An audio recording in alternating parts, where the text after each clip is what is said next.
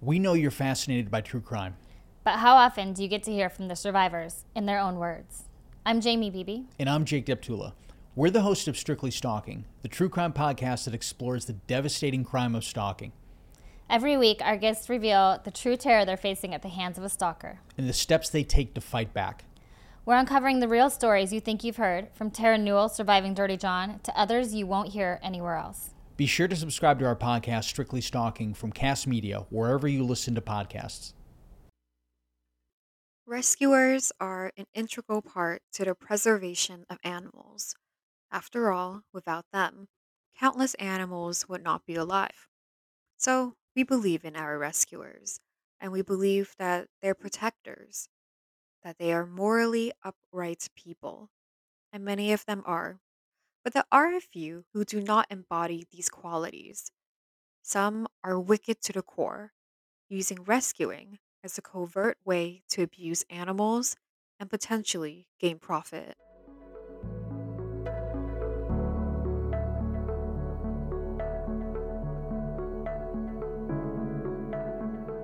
I'm your host, Hepburn, and you're listening to the Voiceless Speak Forever podcast, a true crime podcast dedicated to exposing the many misdeeds and abuses done to animals. And every week, I'll be covering a new animal abuse case. Today, we'll be covering part one of the case of Christine Corson, the owner of Little Miracle Rabbit Rescue, who was a rabbit hoarder and a presumed swindler. Much of this story will feature direct accounts from people who had come into contact with Chris Corson in one way or another. Their words are enough to convey to you what happened at Little Miracle Rabbit Rescue. Christine Corson started Little Miracle Rabbit Rescue in 2000 in Voorhees, New Jersey. Like anyone new to something, she reached out to someone more seasoned to guide her. And luckily for her, she found an experienced rabbit rescuer who was more than happy to assist her. Her and other interviews will be interspersed with commentary. Chris Corson contacted me and said she wanted to start a rabbit rescue. Through many emails and phone conversations, I told her what she needed to do. Told her she needed to have a vet to spay and neuter, told her to screen potential adopters, how to check vet references of potential adopters, sent her a generic adoption application and adoption contract so she could use them, told her what to look for in adopters, and told her about home visits to see where a bunny would be living. Of course, that was pre COVID, when you could do home visits. Told her how to follow up with adopters to make sure everything was going well. Told her what I supply to new owners when they adopt so they would have proper food and place to keep a rabbit. For example, playpen, bowls, lure box, hay, and pellets. And I told her she could contact me with any questions she had. But what seemed like a promising start soon turned dark. Maybe this was foreshadowed by the fact that she registered Little Miracles as an animal artificial insemination business instead of a rescue.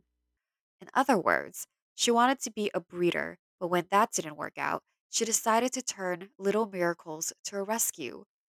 By the time she converted to rescuing, it was possible that she realized she could make money off of these rabbits and would need more bunnies to do it. This would, at least, explain the inexplicable reason why she kept getting more and more rabbits. Everything was fine for a few months until she started taking in more and more rabbits with no place to keep them. Some time passed, and I get an email from her saying she couldn't afford to have bunnies spayed and neutered, and they were breeding, and she had no way to stop it from happening.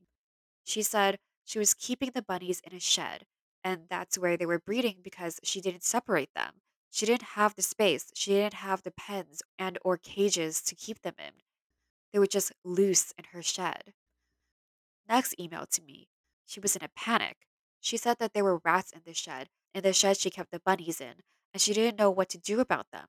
I told her she needed to stop taking bunnies in, try to find fosters so she could get bunnies out of the shed and stop the breeding. She never did. As you heard, Chris didn't take this expert rescuer's advice. She didn't improve the condition that the buns were in. Instead, she chose to focus her time on getting more donations. The ironic thing is, she had a wonderful webpage that made her look like she was an angel for all the bunnies she saved from terrible circumstances. Even more ironic thing was seeing all the posts from her on her webpage. She was constantly doing fundraising and wanted money for, are you ready for this? A new home, new appliances, and furniture for the shelter she wanted for the rabbits. As I remember, she wanted tens of thousands of dollars for her new place. And Chris even went so far as to praise herself. I followed her on her webpage and Facebook page to see what she was doing.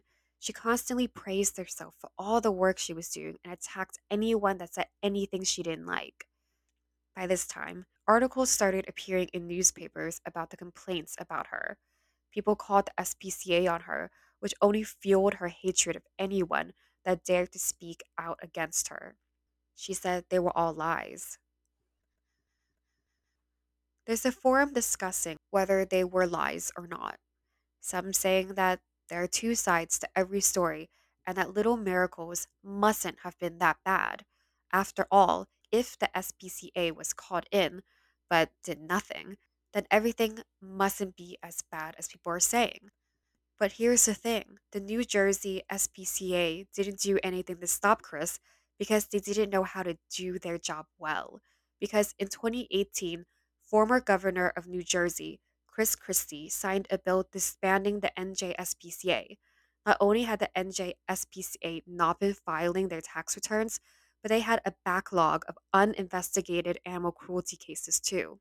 The NJSPCA was so inadequate that the bill to dissolve it actually passed both the Senate and Assembly almost unanimously, something that is so rare to see in the United States today. Additionally, the laws to protect animals in New Jersey are fairly weak, so the fact that NJSPCA, who had enforcement power before the dissolution, not doing anything isn't that much of a surprise. In fact, if you listen to a segment of the interview I did with the rescuer, they point out how especially weak laws are regarding rescues. Rescues are not like township shelters. Shelters have inspections and have to abide by the laws of the county or state that they are in. Rescues have to answer to no government agency, so we try to police ourselves. If we see or know of something wrong with a rescue, we try to do something about it. I've called the SPCA on a few rescues, who, over the years, ended up being nothing more than hoarders. So, as I said, we police ourselves. So the logic that the defenders have put out there about how if Little Miracles was so bad, law enforcement would have done something about it doesn't hold water. Furthermore, some commenters posited that these complaints might be coming from disgruntled volunteers or rival rabbit rescues. Here is a rebuttal of these claims from someone who saw the harsh, abusive environment at Little Miracles firsthand. Our rescue, Little Furry's rescue, has no interest in opening a shelter. We do not feel that Little Miracles or this person is reputable. So, no, we do not have any competitive or jealousy issues at all. It's just really hard to feel that the bunnies who have suffered have gotten any closure when everyone, including the one person who was supposed to be there for them, won't even acknowledge them or what she has done to them. The issue was so bad that this same rescue had to go onto another platform with an open letter pleading for other legit rescues to help the rabbits at Little Miracles. To whom it may concern, I work in rabbit rescue in New Jersey. It is my sincerest hope that this email finally falls into the right hands, into hands that have enough compassion to read this email and want to help the ones who are suffering from injustice. In advance, I apologize for the length of this email, but I think it is very important that my story be told in light of recent situation. Some years ago in New Jersey, A girl who called herself Chris Corson, director of Little Miracles Rabbit Rescue, then based out of Voorhees, New Jersey, in her parents' home, contacted me for help. She had told me that she had to temporarily go to Florida and asked me to take in several of her rabbits. When I took the rabbits in, I was not prepared for the condition they came to me in. All of the rabbits she brought to me had a massive amount of fleas, were too thin, and were sneezing and obviously ill. Their bottoms and feet were raw and filthy as well. A few weeks later, I received an email from several people asking me if I could take more rabbits from the Corson home because there were several complaints from different people and the condition of the rabbits that were coming out of the Corson home. There were also complaints that Miss Corson was taking donations allegedly to pay for the care of those rabbits. But none of the rabbits were being cared for or receiving any medical attention whatsoever. Many people had called their local animal control, and nothing was done about it because the local animal control did not at the time facilitate small animals. So, when nothing was done, I decided to step in and see what I could do. Chris Corson had left for Florida and not returned, leaving the rabbits in the care of her parents. Myself and a volunteer of mine both established a sort of friendship with Chris's mom so she would give us access to the rabbits. Unfortunately, we were never able to take pictures because Chris's mom never let us out of her sight for even a moment. But what we saw was appalling. There were literally over 350 rabbits on the Corson property. Each room that contained rabbits were very small cages, stacked from the floor almost to the ceiling, full of rabbits. There was a shed with a broken air conditioner that housed so many rabbits you couldn't get more than a foot inside the door. Every day we went to remove rabbits and transport them to other rescues and foster homes, clean cages, and try to treat sick rabbits. Each cage had a litter pan that was filled with what looked like black dirt but was feces, and the litter pan itself was chewed down to just a flat bottom because the rabbits were never out of their tiny cages, so they were extremely bored. The fleas in the home itself were so bad that a volunteer and I had to wear long clothing in the middle of summer to keep them from covering our legs and arms with bites.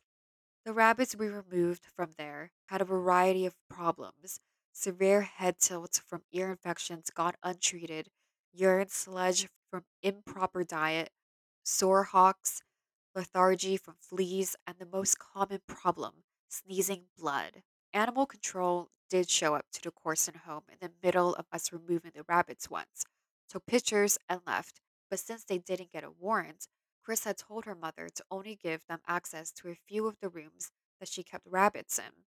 Since the rabbits were all hidden behind closed doors, and I believe the room that held the sickest rabbits was even locked, the animal control officer had no idea how many rabbits there really were, not to mention the fact that he had come the day before and was denied access. So he told Chris Corson's parents that he would be back the following day to see the rabbits. So they had 24 hours notice. After the officer's investigation, he advised Chris's parents that once the other rescues involved took all of the rabbits or most, to not take any more rabbits. Because as a rescue, our primary goal to rescue and help the rabbits we rescued, the investigation aspect of it fell to the wayside. I was horrified when I heard that Chris Corson had started calling herself Christy Corson and was rescuing rabbits and other animals full force in the state of Florida now. Through networks, I started hearing more and more stories of how she was not caring for the rabbits and how she was collecting donations, but the money was not accounted for, and animals were once again not getting the medical care they needed. It is even more shocking to learn that Christy Corson is an officer of the law, but she is often seen on message boards using her influence as an officer to intimidate people who complain about the lack of care the animals are receiving and the way she is spending money she raises as donations. She brags about her position with the Charlotte County Sheriff's Office in Florida anytime trouble comes her way. Besides that, when she was in New Jersey, she claimed to have her 501c3 nonprofit status with the IRS when in fact she never did. Recently, I sent out several requests for the Charlotte County Sheriff's Department to look into the deputy Christy Corson's rescue and in turn did not receive a return email. Instead, all I received is direct threats from Miss Corson herself for, quote, ratting her out to her boss. And I was told that her boss told her just to be more careful in the future. Even though there are many witness accounts from now and back when she lived in New Jersey, documentations and even videos and pictures that prove that Christy is still neglecting the animals in her care, nothing is being done to help the animals who are suffering. We were told that the local animal control would not do an investigation because Miss Corson is a police officer. I can personally provide many, many names and other information from other bystanders as well. If you do research on animal hoarding and the collecting of animals to make a profit, you will see that many of the cases involve high profile people, people who have earned respect in the community. They are usually smart and very manipulative. So I beg of you now, for the animals that have already suffered, the ones that are suffering now, and the ones who will if something is not done, and the people who have been victimized by this woman, please tell me what can be done for them to stop this once and for all. Consider this. What if it were your pet you had to turn over to this rescue? What if it were your hard earned money being spent improperly? So I know what you're thinking.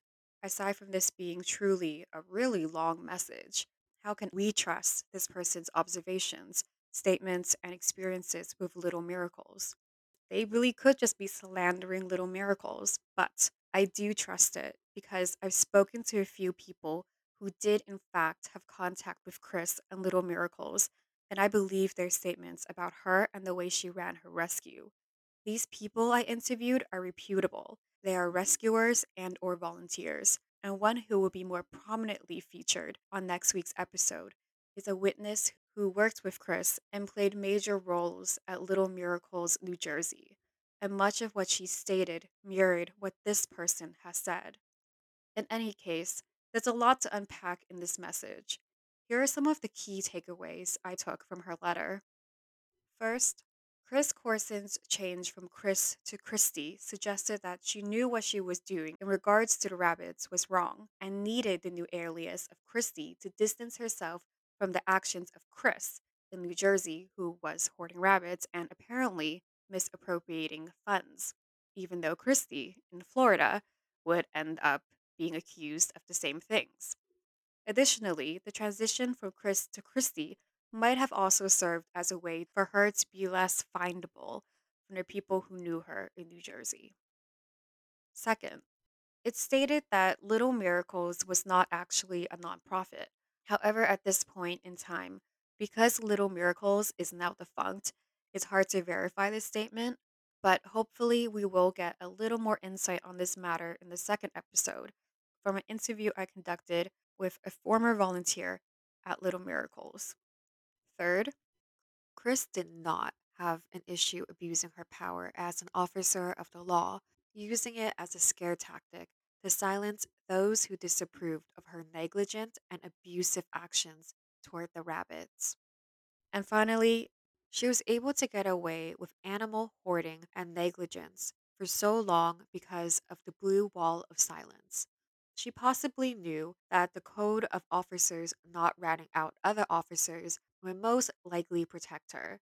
Therefore, it was possible she felt impervious and entitled to impunity. As a result of her hoarding and egotistical nature, so many buns suffered because she could not take care of all of them.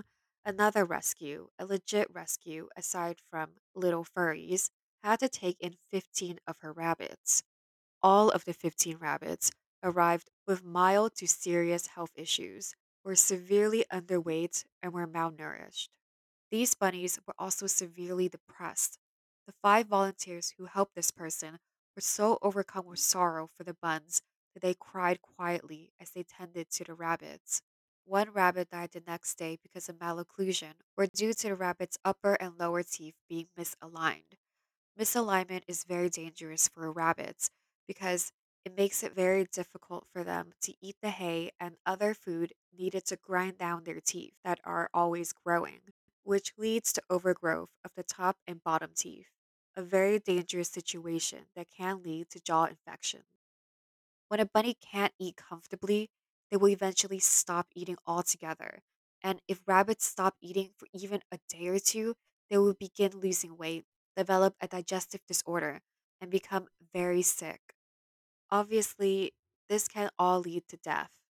And this was what happened to this poor rabbit. Had she been given the proper treatment of regular vet visits and teeth trimmings, she most likely would have survived. She didn't have to live such a painful life, but she did because of Chris's blatant disregard for the health of the rabbits. Because of the overwhelming number of rabbits who needed help, the same rescue contacted a shelter as far away as Delaware to rehome 30 rabbits. It was reported by this person that at least 7 volunteers of Little Miracles Rabbit Rescue said that the rabbit death rate there was very high. As you heard, the complaints continued to build up against her, so she decided to move to North Point, Florida. In 2003, she and her family packed up their bags and fled. In North Point, Florida, the cycle of hoarding, maltreating bunnies, and alleged scamming continued. An ex volunteer of Little Miracles who directly works with Chris in Florida confirmed this. This volunteer said that they weren't working for another rabbit rescue, and this person wasn't relieved of their duty by Chris. This person left on their own volition because they felt that the conditions were too horrid to continue. In fact, this person, before they became a volunteer, donated money to Little Miracles that followed Chris's Facebook page because they were impressed by the condition the Bunts were living in and the way Chris was taking care of them. When they signed up to volunteer at Little Miracles, they had every intention to help Chris take care of the rabbits. But as soon as they started volunteering there, they discovered that everything was different to what was being presented. Quote, before I even opened the door to the rescue, I could smell the urine. Inside was a mess. The number of rabbits in the rescue building grew. Every time I went there, the conditions were the same. The rabbits lived in their own waste. The rabbits would be standing on their tippy toes, begging for food and water. Many had fleas and ear mites. Many were sick. In an attempt to help the bunnies, the volunteer continued giving money to Little Miracles, donating, buying food, hay, and litter. But each time they went to volunteer at the rescue, the conditions remained the same. Even when Chris was in Florida, she was still running the rescue in New Jersey with the help of her parents. I spoke to a person who first came into contact with Little Miracles, New Jersey, when she adopted her first rabbit from them in 2004. She would later go on to adopt 2 more rabbits in 2005 and 2007. Since Christy had already moved to Florida at this point, she got her rabbits from Chris's parents' home. Like their daughter, they didn't keep the rabbits in the best conditions either. Cages filled the bottom level of their split level home, and their home smelled putrid from the inability to maintain a clean environment for the rabbits. The witness was disturbed by the conditions of the home, but she gave Christie's mom the benefit of the doubt and was sympathetic towards her. She thought perhaps the mother was just overwhelmed with so many rabbits and so could not keep up with the feeding or cleaning. And this might have been true. Maybe Chris's mom did care about the rabbits and was trying harder than her daughter to keep up appearances. Next week, we'll finish up with the inevitable downfall of Chris Corson and Little Miracles Rabbit Rescue. Before we go, I want to thank the person who told me about Little Miracles and who suggested I do a story on it. And I want to thank the people I interviewed for part one for telling us about the experience with Chris. And I want to thank the podcast Strictly Stalking for agreeing to do a little crossover promotion with VSF.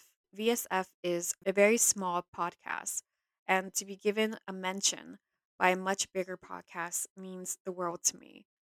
At the moment, the cross promotion for VSF on Strictly Stalking is scheduled for April 1st. But of course, before then, please give them a listen. And finally, I want to remind you guys that if you want to support VSF. Please tell anyone about this podcast. Subscribe, and if you are listening on Apple, please review. It helps with visibility and just letting people know you like the podcast. Also, if you have any stories you want me to share, or you just have a story you want to share, please email me at vsf.official.podcast@gmail.com. And come visit VSF on its Instagram page, the VSF.official. Until next Wednesday, toodles!